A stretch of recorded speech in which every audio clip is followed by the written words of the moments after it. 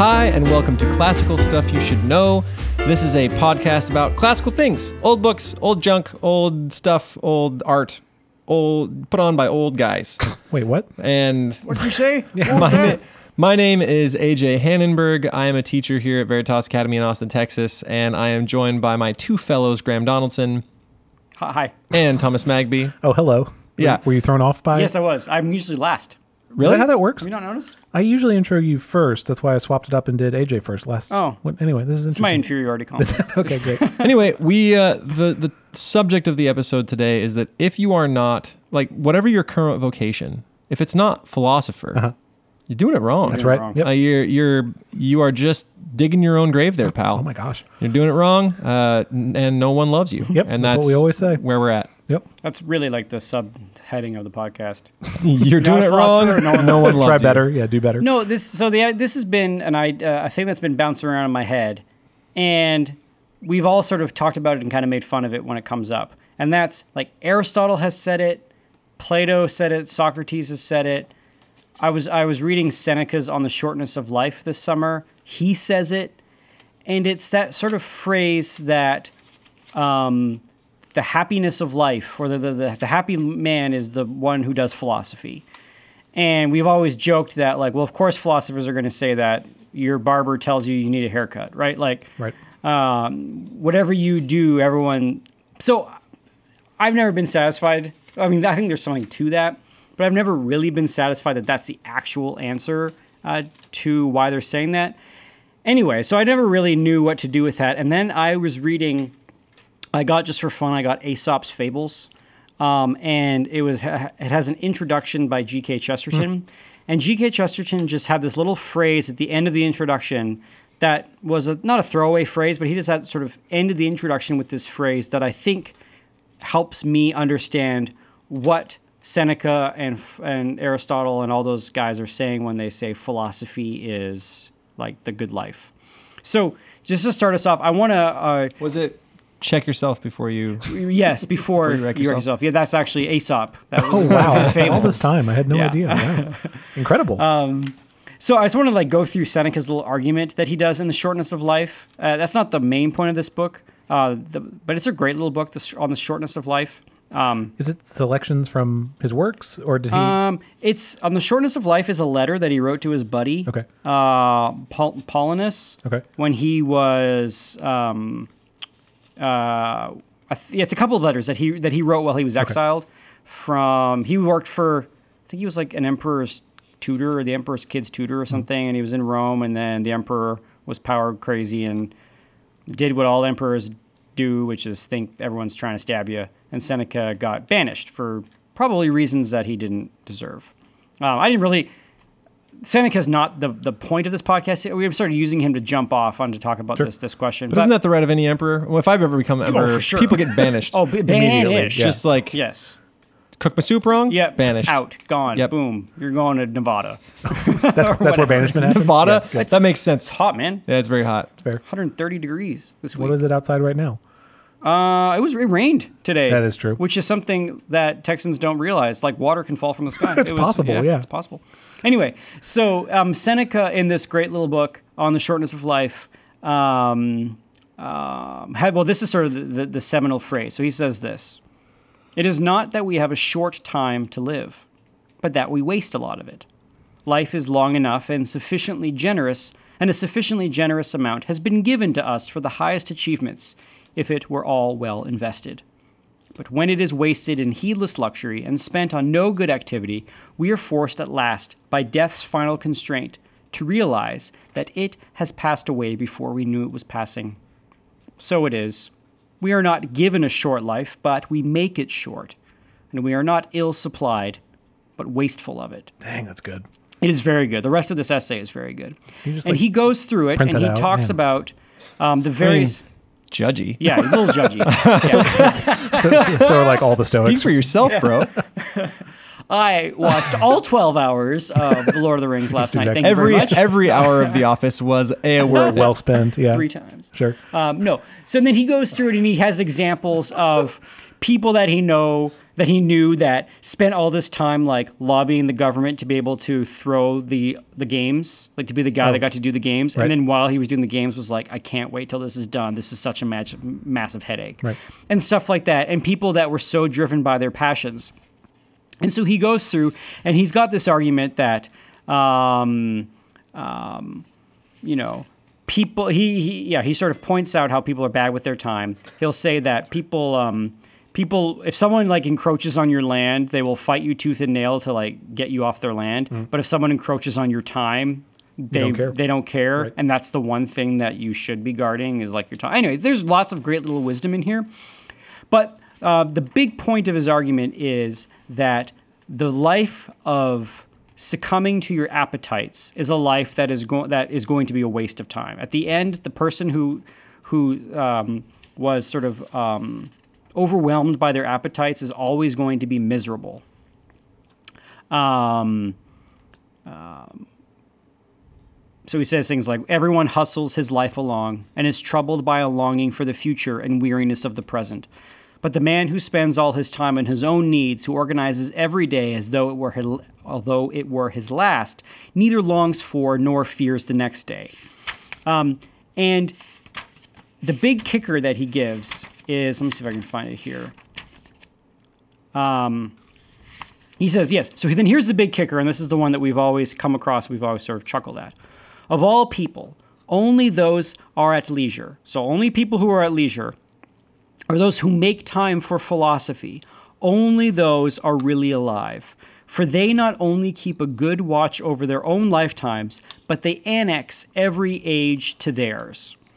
And this is he goes on this with this idea by annexing every age. He says that the person who studies philosophy is going back and he's reading all of these other thinkers, and he's able to sort of like import their philosophies and he's able to import their points of view into your modern life, and that is a source of comfort and helps you sort of order yourself.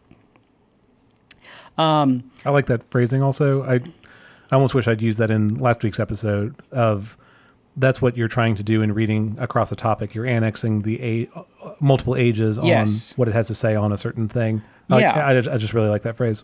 So the realization that I've come to is that when Seneca says, and all these ancient guys say, the happy life is the philosophic life, the life of a philosopher, we think that what he's talking about is like people that read Kant and like Hegel and Wittgenstein and Hegel and like sort of these esoteric books. Really? I tried to read Hegel. I literally could. It was not English. Not English. Yeah. But who is it that says like literally a sixth of the sentences are not supposed to make sense? Like people think you're smart. It's one of the philosophers. I'll look it up, but keep on your way. But so then maybe this is a topic for a different podcast. Yep. But there seems to be this really important break in the history of philosophy from it being divorced from practical to theoretical. Like that theory and praxis do go together in philosophy. But in our sort of more modern academic world, we've severed those two things. Yes. And it's probably because we are all utilitarians now. So we're like utilitarian in our practice, and like arrogant jerkwads in our theory. That's sort of maybe I need to develop that idea a little bit further. But when Seneca is talking about the life of philosophy, is the happy life. I think he's using a different idea on philosophy, and so this is what when I was reading Chesterton, this is the what I think gets at that idea. What are you looking for there, Berg? I went looking for some Hegel. Oh, looking for Hegel. Sounds miserable. We're all looking for Hegel. The quote is Derrida, who I couldn't find the exact quote, but it's the less your work makes sense, the more they'll respect you as a philosopher or thinker. So when I think, which is miserable. What I think that the ancient guys, when they're talking about the philosopher, the study of wisdom, they are thinking of wisdom in something different than what we're talking about when we're talking about theory. And I think so. All right, just bracket that thought for a second. Okay, now we get to this G.K. Chesterton introduction to Aesop's Fables. So, Aesop's Fables, they're delightful. You guys ever read them? Yeah. Have you ever never read Aesop's Fables? I don't think so. I've read the other grouping of fables. What is it? What's it called? There's a show built after him right now. Let me give you. So they're great. Okay. AJ, you're gonna love these things. Let me read you a fable. Here's one. Okay. I'll read you Lay it on two. me. These are the famous ones. This is called The Mice in Council. Once upon a time, all the mice met together in council and discussed the best means of securing themselves against the attacks of the cat. After several suggestions had been debated, a mouse of some standing and experience got up and said, "I think I have hit upon a plan which will ensure our safety in the future, provided you approve and carry it out. It is that we should fasten a bell around the neck of the enemy the cat, which will by its tinkling warn us of her approach."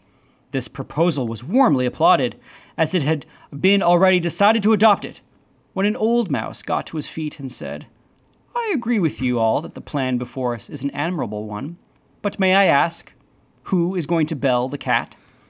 Yeah. Right, and so that's a little fable. Like Right. which mouse is gonna go like sacrifice himself for it? And another one, a crow was sitting on the branch of a tree, with a piece of cheese in her beak, when a fox observed her and set his wits to work to discover some way of getting the cheese. So crow's up the tree, eating the cheese. Fox, oh man, I want that cheese. Coming and standing under the tree, he looked up and said, "What a noble bird I see above me. Her beauty is without equal. The hue of her plumage exquisite. If only her voice is as sweet as her looks are fair, she ought, without doubt, to be queen of the birds." The crow was hugely flattered by this, yeah. and just to show the fox that she could sing, she gave a loud caw. Down came the cheese, Right. of course, and the fox, snatching it up, said, "You have a voice, madam, I see, but what you lack is wits." So, okay, those are the examples of fables. They're always little animals. Do they don't end with like a moral? Sometimes they do. I So thought- sometimes they say, like, look and see which way the wind blows Yeah. before you commit yourself. Or But it's not all of them that do that. curiosity killed the cat. Right. Or necessity is the mother of invention. Yeah, Right. so sometimes they've got these little aphorisms. Okay. So anyway, G.K. Chesterton is writing this little introduction to this. Grimm's fairy tales. That's what I was you're thinking of. of. Yeah. Similar kind I've of read thing. Grimm's. I haven't read all Aesop's. Aesop's are great. So Chesterton, the introduction is very interesting. He spends a lot of time talking about the difference between fairy stories and fables, which was kind of fascinating. Yeah. The main difference being that fables there's usually no humans in a fable, and you have these stock characters that hardly ever have any difference. The fox is always crafty and trying to like screw you. The sheep are always real dumb. The mice are all sort of, the frogs are always scared of everything. The mouse realizes it's small, it's clever, but it's also like, knows it can get crunched. The lion is nothing can beat a lion, right? The dogs are the enemies of the fox. Those sorts of interactions don't change. They are givens. Whereas in a fairy tale, everything can be put on its head. It can be topsy-turvy. Right. And it's always like a regular human going through fairyland where everything's different. Fairy stories and fables are both doing the same thing as far as Chesterton is concerned. They are revealing nature. Let me read the quote of what he says here. So he says, he's talking about Aesop writing these stories. "Man in his simpler states always felt that he himself was something too mysterious to be drawn. But the legend he carved under those cruder symbols was everywhere the same, and whether fables began with Aesop or began with Adam, whether they were German and medieval as Reynard the Fox, or as French and Renaissance as La Fontaine, the upshot is everywhere essentially the same. That superiority is always insolent because it is always accidental. That pride goes before a fall, and that there is such a thing as being too clever by half. You will not find any other legend but this written upon the rocks by any hand of man. Here's the kicker. There is every type and time of fable, but there is only one moral to the fable, because there is only one moral to everything." Sure. So this, to me, ends up being what I think both Chesterton and Seneca and Aristotle and Socrates are all saying when they say that the settled, happy man is the philosopher. It's not that they are spending their time reading Hegel or Wittgenstein. It's that they are being students of, and I think the way that they would translate the word would be they are students of nature. And what I mean by this is the world the way it is.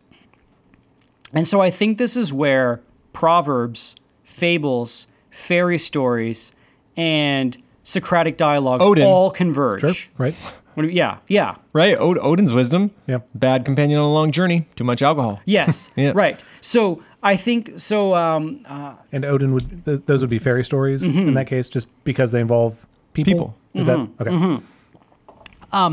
So the study of the way things are Yep. and submitting to that. This is what Seneca's getting at when he's saying that you annex everything to your life and you're not trying to wish your time away. And what Chesterton, he says, in these stories, they never change. The fox is always crafty. But in here, you're learning little, like, folksy, common sense wisdom lessons, right?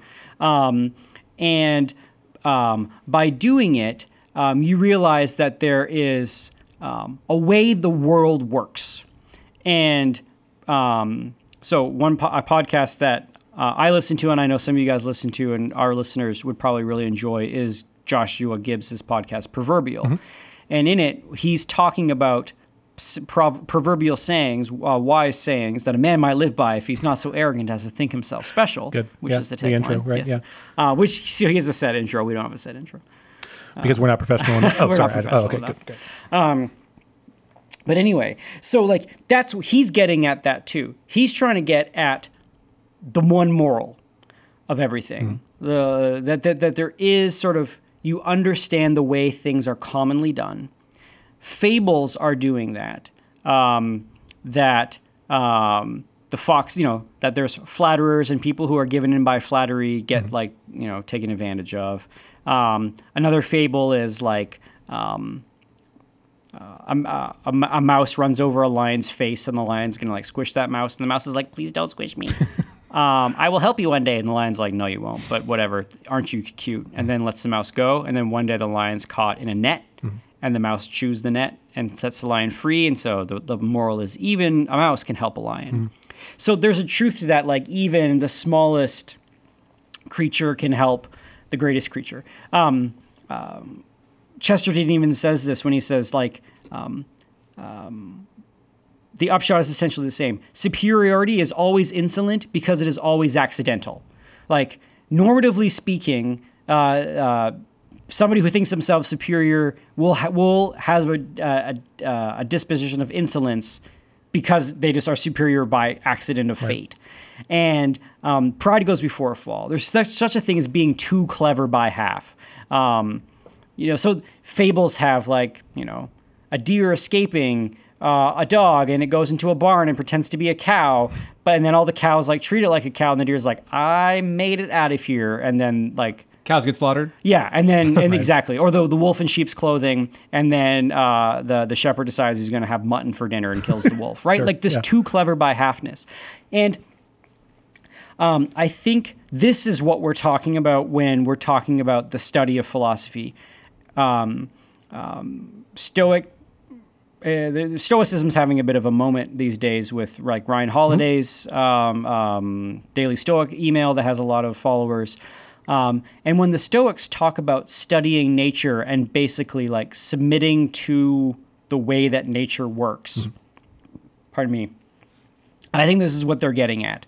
So anyway, that's sort of the idea that I'm positing, that that happy life that Seneca is talking about, where you're not wasting it by wasting your time away, is the study of nature and of common sense and and then that's where wisdom comes from. So it's not coming from the theory of philosophy, but it's coming from sort of observation, and then taking the observations of everybody else and building that somehow into the structures of your own way of looking at the world. Does this make sense? Yeah. I think you're onto something. I think this is not far off from, long time ago, we talked about Josef Pieper and his book Leisure. The second half of that book is The Philosophical Act is the name of the essay. It's close to what he's getting at too, of philosophy isn't the discussion or like thinking on high-minded things. It's the receptivity to whatever is around you.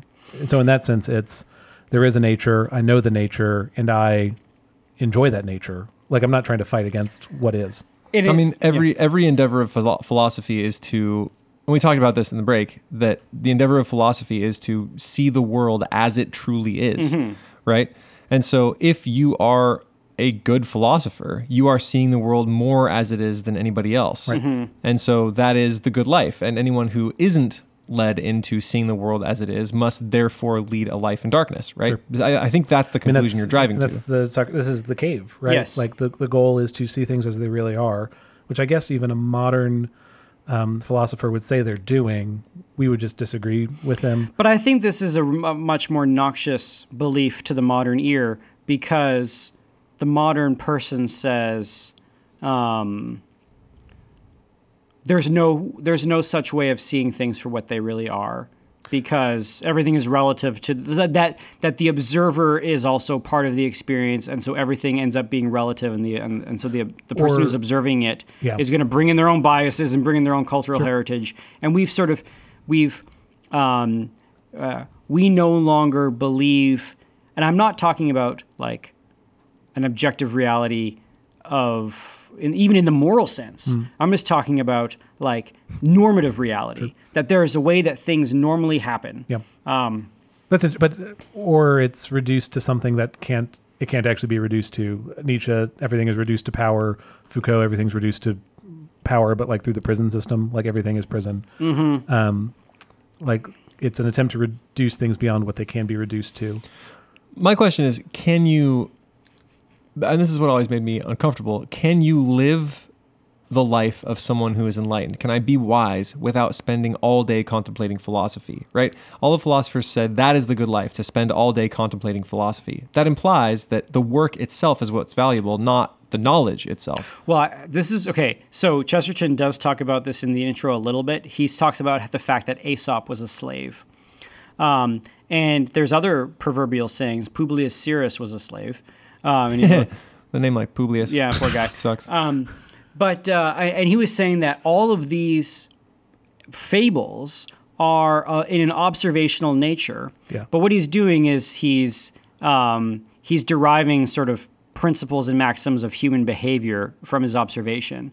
So in that sense, like the wise person has to be actively engaged in observing the world and seeing that these things work themselves out.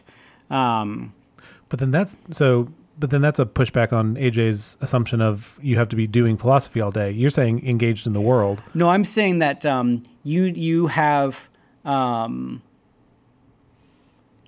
something.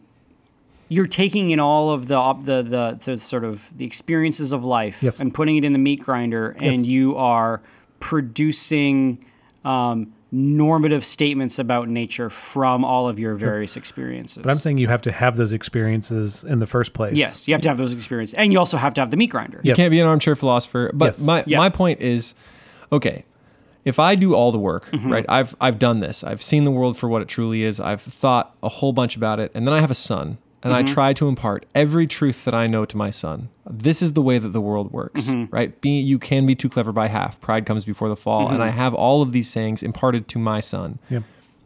Does he also, too, have to live the life of contemplative philosophy? Or can he simply rest on seeing the world as it truly is? That's my point, is that the work is not what's important. What's important is seeing the world as it is. I think he could just take the maxims, but none of us do. Like that. Our parents tried to save us from learning certain lessons that we then had to go and learn ourselves. Isn't that the question you're asking? Partially, but I'm a Christian in part because my parents were, because that's how I was brought up. There are things I know about the world because that's what my parents taught me. Sure. But there are probably also things that they wish they could have instilled more earlier, but you didn't learn until later in life. That's all I mean. This will not this is an audio medium and not a visual one, so I apologize. There's a comic called Saturday Morning Breakfast Cereal, which sometimes is really good, and it shows an old person talking to it's like a grandfather to a grandchild, giving very simple advice, overly simplistic advice. The child takes that, but then goes and sees the world. All of it gets complicated and jumbled up, but as they grow older, they come to realize, no, the simple advice is right. I was just distracted by the complications earlier. And then they try and pass that on to their kid. Mm-hmm. And it's the same cycle over and over again of, to have lived, you see simplicity on the other side of complexity, but to be young is to see only the complexity.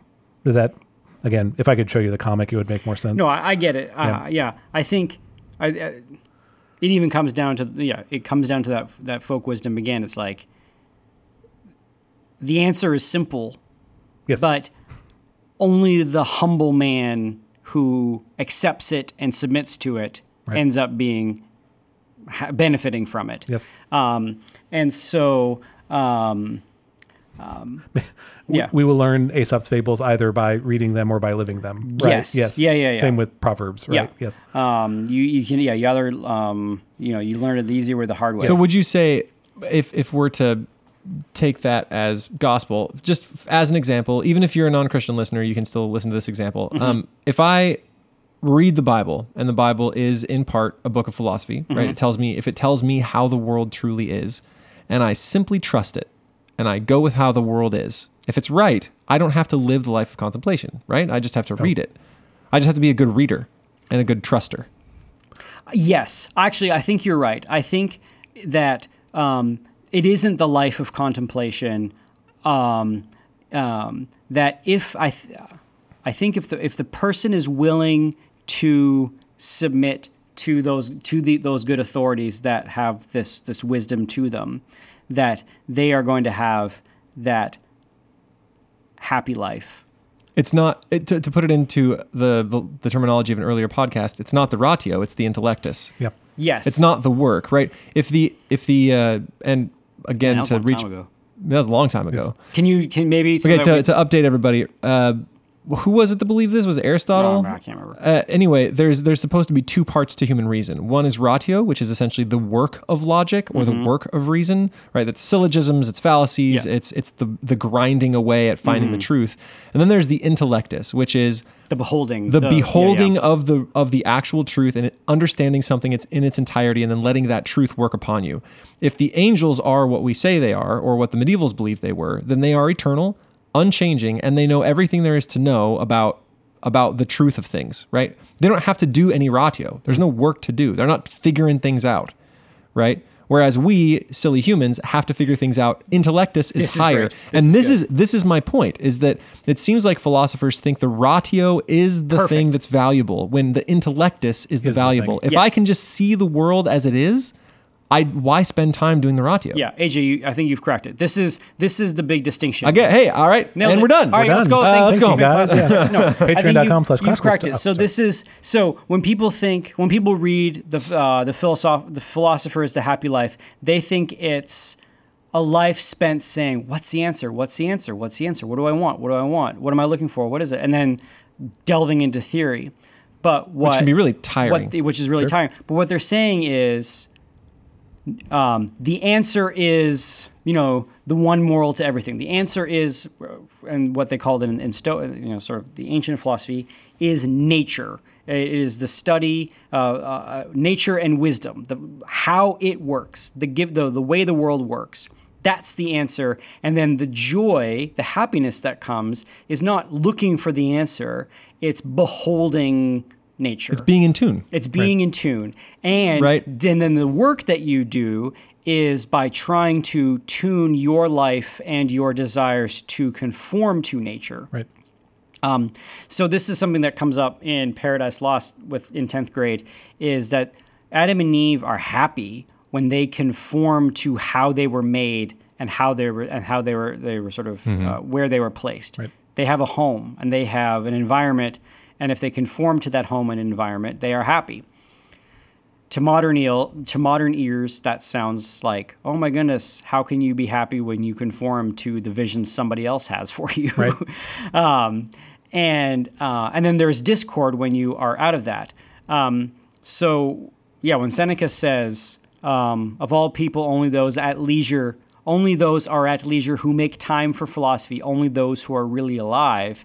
He's saying that taking the opportunity to behold and to sort of read, think about, have experiences of, oh, this is the way that nature is, this is the way that the world works. And what makes Aesop's fables so delightful is that they are little perfect nuggets of nature. Like they are little examples of the way things work. Mm-hmm. You read that, and we even sort of smile to ourselves because we know where this is going, and the crow doesn't. Right. We know that the fox is trying to flatter the crow, and we know that we've seen flattery happen, and that people, when they get flattered, they're not going to be thinking clearly. These sort of ulterior motive things, and so Aesop's fables are full of that kind of stuff. So the realization that that when Chesterton says that there is one moral to the world, and the philosopher is the person that is almost like the acolyte of that one moral. Right. And then Christians have taken that a step further and saying that moral, that nature that you love, is something that God has made, and we get to love our home. We get to love the place that we were made for. Right. I guess what am I trying to? A thing that seems hard about this is that the ratio has to be a part of that process. Your statement of we know where the story's going before the crow does is true, but also I fall prey to flattery. Yeah. So there's something to it where... What are you kidding, Thomas? You always know what's going on. Well, actually, I have nothing more to... Yeah, AJ, yeah, you take it from here. I've never seen you fall for flattery. But that's my... I know it, but I don't know it. Or I know it at one level, but not another. Yes. So you realizing that you fall prey to flattery is now the work of the philosophic life. To conform myself to nature. There's even part of me that thinks that when the ancients talk about the life of philosophy as the good life, they've stumbled upon the fact that we were built for sanctification. And then when they say the philosophic life, the Spirit, the Holy Spirit is now taking up that work. So when Seneca or when the ancient philosophers were doing it without the Spirit, it was still satisfying, but it is perfectly satisfying when the work of the Spirit is sanctifying us. Right. So you realizing that you fall prey to flattery is you've used your ratio to know that the crow is setting themselves up. Right. And then the intellectus is looking at the story and being like, insofar as the crow, but for the grace of God go I, right? Like sure, I can be that crow. Yeah. And then the internal work is trying to make yourself to inoculate yourself against flattery. Mm-hmm. And how you do that is this soul's work. Sure. I do still wonder if that's what Aristotle would say is the contemplative act when that's talked about as the good life. Or is this, I don't know. Do they actually, at some level, when they say philosophy, they mean science. They mean like studying, I don't know. Are we? But it's a multifaceted thing. Like, so science also is looking at nature the way it is. That way it is, yes. So I guess I'm wondering, because some people, AJ, to your point, would say, no, literally contemplation is like the good life, right? But the problem is that as modern people, we've taken the study of contemplation and we've pulled it apart into subjects. So some of us are scientists and some of us are philosophers and some of us are storytellers and some of us are musicians or whatever. And this is great because that's then why when we hear philosophy is like the good thing to do, that didn't mean the same thing 3,000 years ago. That's like a totally different, it's literally all of those things is a part of contemplation. Yes. Right? Okay. Yeah. Music is part of contemplation. Yeah. Science is part of contemplation. Sitting in the mead hall and enjoying the story and just letting the story wash over you is part of contemplation. Yeah, I think when we hear contemplation, what we hear is academic work. Yes. And so we think, okay, if contemplation is the deal, that means writing a new philosophy book, reading Hegel, trying to figure that out. Like that is what they mean by the life of philosophy. Right. I'm not sure that's true. Right. The life of a philosopher is not just the work of ferreting out a new philosophy. It's also the work of conforming myself and my life to that philosophy, right? So maybe when we hear contemplation, we only hear one really narrow definition that is only academic, which sounds to me like a drag and a half. Sure. Whereas true contemplation is fitting myself to how the world really works. Yes. So the reason it was called a university was because this was the place where we were trying to get to we believed that everything was universal. We believed that everything fit together. Right. And that nature fit together, and that the university was a place wherein we were going to figure out how all of these things fit together. And at some point in sort of the march of history of human intellect, we started fracturing and breaking those things off, and all of those pieces kind of split, just like how, like, you have the church, and now you've got 1,000 denominations based on these fractures. Yeah. So that sort of fracturing ethos hit this belief in the whole.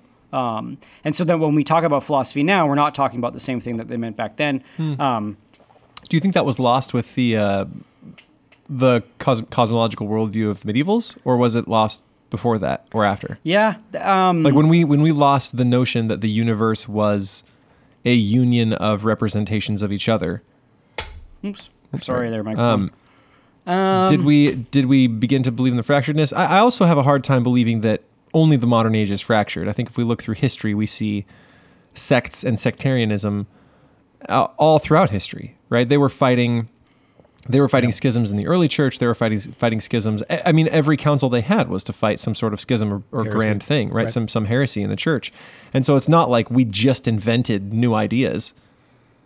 I feel like there is a difference between. So if we were going to answer that sort of poetically, I'll think of what Eliot says, where he says, back then they believed in different gods, but the modern age believes in no gods, and that's a change. But there were men back there who didn't believe in the gods. But to the point where it was the main cultural driver. Yeah, I don't know. AJ, give me a defense for why you think that the ancient world was as fractured as the modern world. Because they spent half their time in warfare? No. I don't mean political fractures. I mean persecution of the Christian church, and then the Christian church being the driver of Roman ideology. No, I'm getting back to more like a metaphysical idea. That the modern world believes that everything is completely relative to the individual's experience, whereas when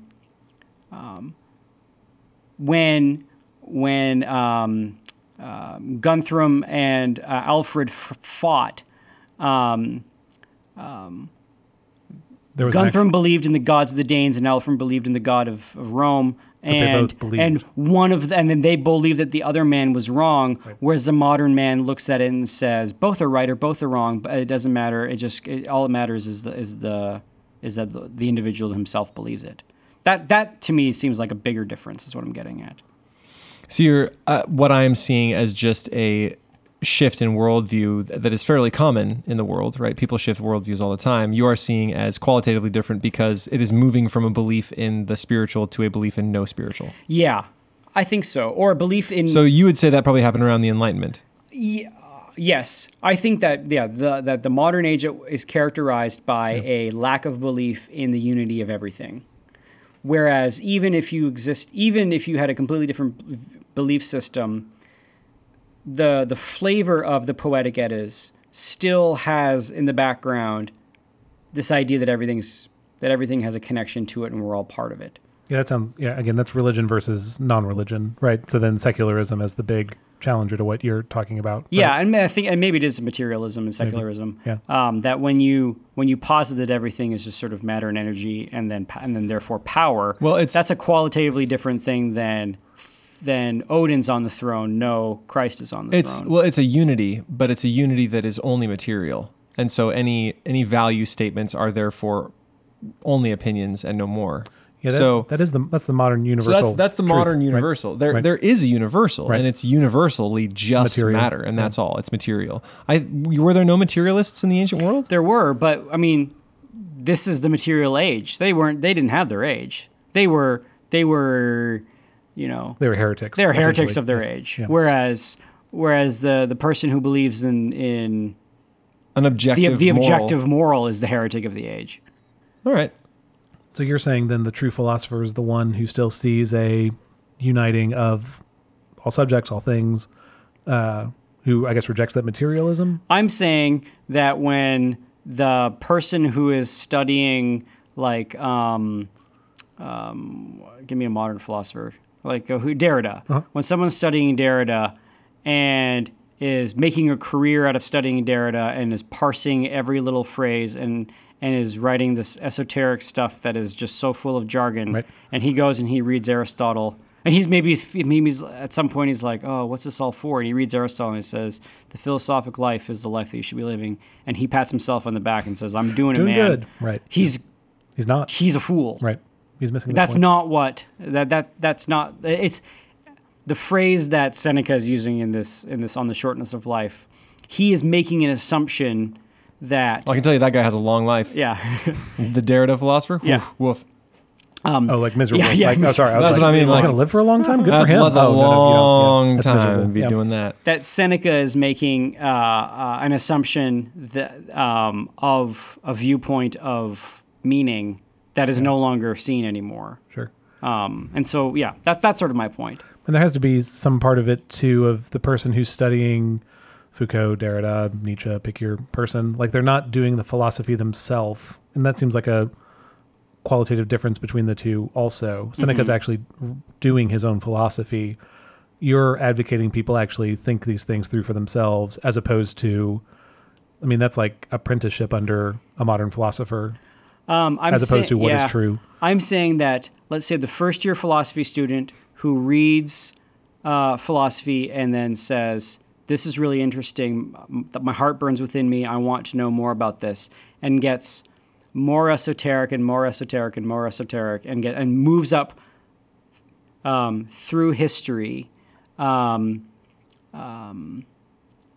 kind of like your kid in your cartoon story, is that if he's actually going at the other side of this, if he then picks up Aesop's Fables and reads it and he's like, this is actually it, Right. is more right than the person that like makes a career out of being able to apply Derrida to like modern economics or whatever. Sure. That's more the philosophical life is, and it gets trashed on, right? Like people will be like, oh, well, sort of folksy wisdom is just for nice for farmers. Or they're like, but, it's too simple, or maybe it's not true because it's so old. Like, but it's not simple once you say, holy crap, I'm like the crow. Then all of a sudden, not only is it simple, it like means something. Sure. Because I want my cheese taken. sure. But I guess I'm saying like the person who is teaching or studying philosophy full time would not want to think that like the crow story does a better job of explaining nature than their 500-page book. Then the on- Hegelian Yeah, principle yeah, exactly, of I studied thesis and metaphysics antithesis and- and, yeah, all that exactly. kind of stuff, Right. right? Yeah. Which isn't an argument. That's not to say that it's good because it's long, but does that like... I mean, there's got to be some value in those 500-page esoteric books. They might be right? That's the thing. Like we cannot praise only simplicity as the part of the philosophic life that's worth pursuing. I think there are complexities within the philosophic life, but perhaps we are more prone to think that more complex equals more true. Yes. Like a thing is true whether it is complex or whether it is simple, as long as that's actually what it is. Sure. And I think there are philosophers who make things More complicated. more complicated than they have to be, but there are some philosophers who point out complicated things. I know that there are a few theories from Karl Barth that I really like, but they're not easy. And then there are ways to think about God's timelessness that are certainly not simple, but still may be true. So I think that simply saying esoteric philosophy is not the way to go is maybe inaccurate. I think to value something not on its complexity or its simplicity, but to value something only on whether it's true or not is the truth of the philosophic life. My question is how you do this when you're busy and have a job and have 5 kids. Like, for those of our listeners out there who are currently driving their kids to school at early in the morning and have dealt with a lost shoe and a kid that puked in the back seat and are also trying to worry about COVID and masks and all of these extra things, like, how do they spend their time doing the philosophic life? Is it because they're listening to our podcast? Is that like as best as they can do? Because, oh man, that's a heavy burden for me to bear. Yeah, sure. No, it's also that, your kid's not barfing in the backseat of the van forever. Like, you only have kids in our modern life for 18 years. And then it's not like you don't have them anymore, but like when you're 40 and have lots of kids, you don't have the time for it. When you're 60 and if you are blessed to have a long life. So you are saying that by necessity, if I have children, I cannot live the good life? No, I think... No, I'm saying it's just harder too. Yeah, and that's just acknowledging that it's harder. Well, I think there's probably some parents in the car going, yeah, I got that right. The hard thing, okay, well, if you want the hard thing to be like, sure. Then you can start saying things like, well, go see, go track your hours on Netflix or whatever, right? Like you could. Yeah. Sure. I think so this is the question answered in The Intellectual Life by...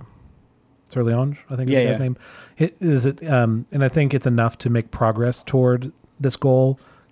There's no end to the project of wisdom anyway, and so to make any progress toward it is sufficient to the day. And so if you're the parent in that situation and you read one page of whatever, if you read one page of the Nicomachean Ethics a day, like, you're doing enough, and that literally takes like 5 minutes. Mm-hmm. So like, it's enough to make small progress toward a big goal, because you'll never achieve the big goal, even if you have 50 hours a week. So I can never accomplish true intellectus? Like, I can, as a human, I can never accomplish the true tuning of myself to nature? No. I don't think it's possible. Can you tell me why? Because there's too much to know. There's too much tuning that has to be done to fully align so like, we're talking about like moral elements of knowing nature. There are scientific parts to it too. The field is too big for me to know all things. I almost don't know how to say it more than that. Am I wrong? You think that perfect intellectus is No, it's not so much that you've been able to like cram it all into your brain. And maybe we even talked about this in the Intellectus podcast. Like, we have this idea that what acquiring knowledge means is that you are putting it into you.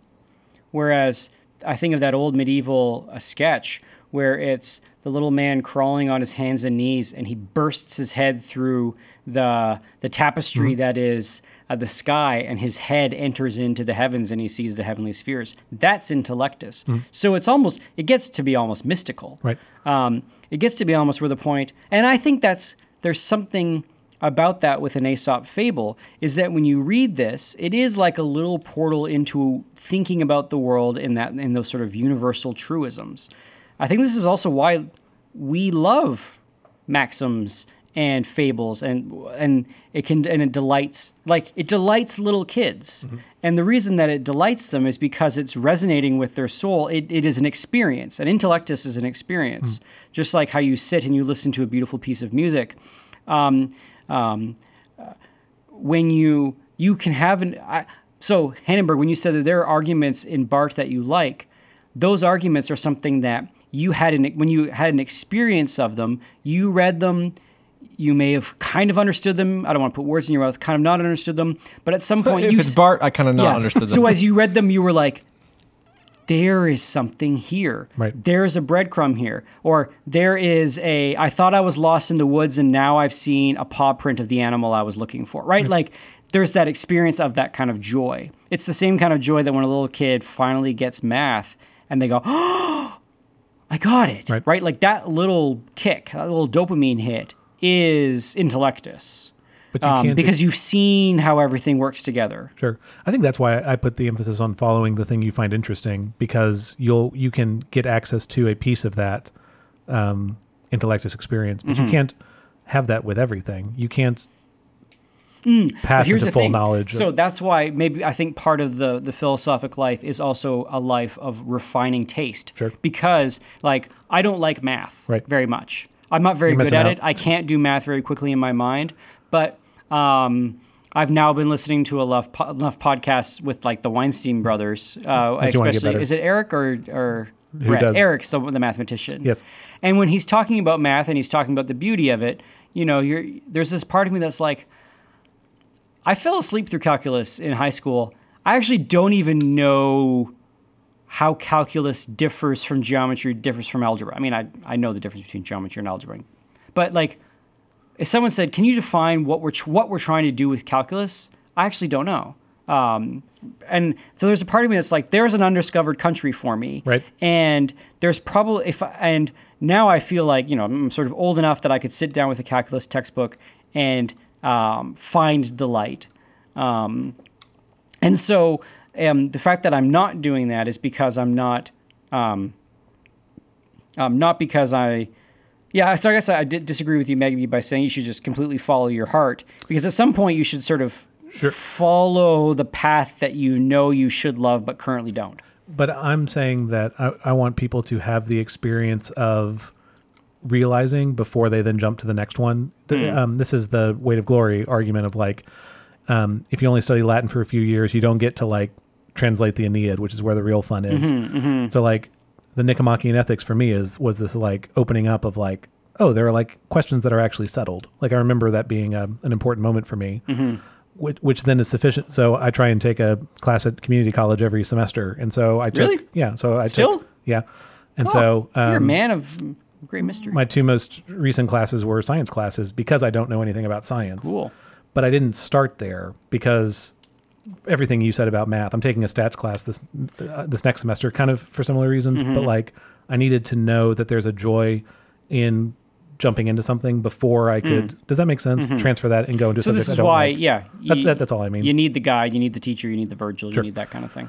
But that's why, and that's again, Sir Leon in The Intellectual Life will recommend if you don't have a lot of time, why would you spend that on something you don't enjoy? Does that make like if you're going to only do 1 page a day, pick a book. Pick a classic, pick a good book that you enjoy and chip away at it day by day, but make it one you enjoy so that you're happy when you get to the end of it instead of like begrudging every day you have to do it. Is that fair? Yeah. So I think my takeaway, the reason what I wanted to get with this is that when we talk about wisdom, so when we talk about it actually ends up being the wise man is the person who is exposed to nature. And I don't mean the outdoors. I mean like the way things are. Right. Or is the person who submits to nature, submits to the way things are, understands the way things are, and then works to fit himself in that. And also kind of in many ways, not only works to fit himself in that for his own benefit, like works to like the wise man can also be the shrewd man or the good investor or the person who like sees trouble coming and gets away from it. But is also the wise man is the person that when calamity comes, that there was nothing that he could do about it. When fortune comes and it turns against him, he doesn't like berate himself or he doesn't lament because there was nothing he could do. It's just the turn of fortune. Right. So even Seneca talks about this. See if I can find it. Maybe I didn't really plan on saying this, so maybe I won't be able to find it. But he says, let's see if I can find it. Oh, yes. The greatest obstacle to living is expectancy, which hangs upon tomorrow and loses today. You are arranging what lies in fortune's control and abandoning what lies in yours. So the anxious man is the person that like worries about things he can't control. Continuously tries to arrange what fortune is going to do. Exactly. Right. And the wise man is the person that understands nature, tries to work the way everything is for his benefit. And then when things go against him, and it was completely out of his control, it was just random luck or fortune, he doesn't lament that. He just sort of accepts it. And then we can get into that whole Boethius conversation. Right. So I kind of like thinking about that, even in terms of some of the things that we talk about in the banter, thinking about that even in terms of like your own personal finance, your own money, seeing the world for what it is, So fortune as it applies to fortune? Yeah, fortune as it applies to fortune. But seeing the world as it is and then trying to be shrewd with how you then push yourself in the way that you see it. You know, there's people all the time who are buying stocks with hopes that it's going to go up. Right. And then there's people who, sort of see the tea leaves or see the writing on the wall and and put themselves on that in the path for chance and fortune to be in their favor. I don't know. Now we're getting into a whole other topic, but that I'm trying to like get to a definition of wisdom, and I think it's that you are understanding nature. So it seems like this is a question I've had the whole time: is are we saying that true wisdom and sanctification are the same thing? To me, it seems as though they are. Isn't that Aquinas, that truth is the mind conforming itself with reality? Yeah, and that's what. And so if that's philosophy, then that is also sanctification. If the reality actually does have something to do with God. Something's my alarm's going off. So if you're on YouTube, you're probably seeing a whole bunch of crazy vibration right now because my phone is vibrating. Cool. That's kind of fun. Do you want me to yeah, want to grab that, Magby? Okay, well, I'll close this down while Magby fixes my phone. It's time to wake up, AJ. It's time to wake up. It's first day of high school. First day it was all a dream. Oh, no. It was all a dream. Oh, it's going off again. Swipe. You got to swipe left or right on the bottom. I don't say anything. Really? Nothing? Oh. This is fun. Hope you're enjoying this, listener. We can edit this part out.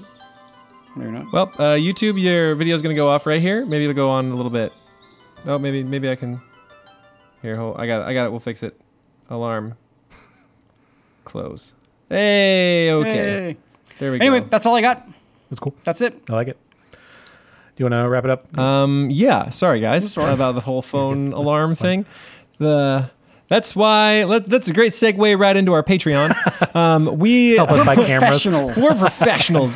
So we started a Patreon. If you like what we do, you can chuck a few bucks our way. It helps us pay for the website where we host all these things. It would also, we have a few goals for this whole here podcast. One of them is to get some nice camera equipment so you can actually see our faces and you won't just see my pop filter instead of my face. Sure. Because I happen to be the one directly in front of the camera on YouTube. Going off on our or alarms going off on the phone. Or our cameras should not have alarms on them is what I'm hoping to eventually have. So a lot of that money will just go right back into the podcast. That's our goal. So if you want to go check it out, you can go check us out on patreon.com/classical stuff, right? Cool. Classical stuff. You can also email us at theguys@classicalstuff.net. You can check out our website, classicalstuff.net. And we're on Twitter as well, at CLSSCAL stuff. We would love to interact with you. If you had signed up for our Patreon, you get to send us AMA questions and ideas for the podcast and have access to a bunch of extra little goodies we have in there, including ad-free episodes and all kinds of cool additional old talks stuff. Additional talks, yep. and maybe sometime in the future. We're cooking up more goodies for everybody on our Patreon, so stay tuned for that. In any case, Patreon or not, we love you guys, and thanks for listening. We will see you next time. Same classical time, same classical hour. That's the same thing. Bye. Bye.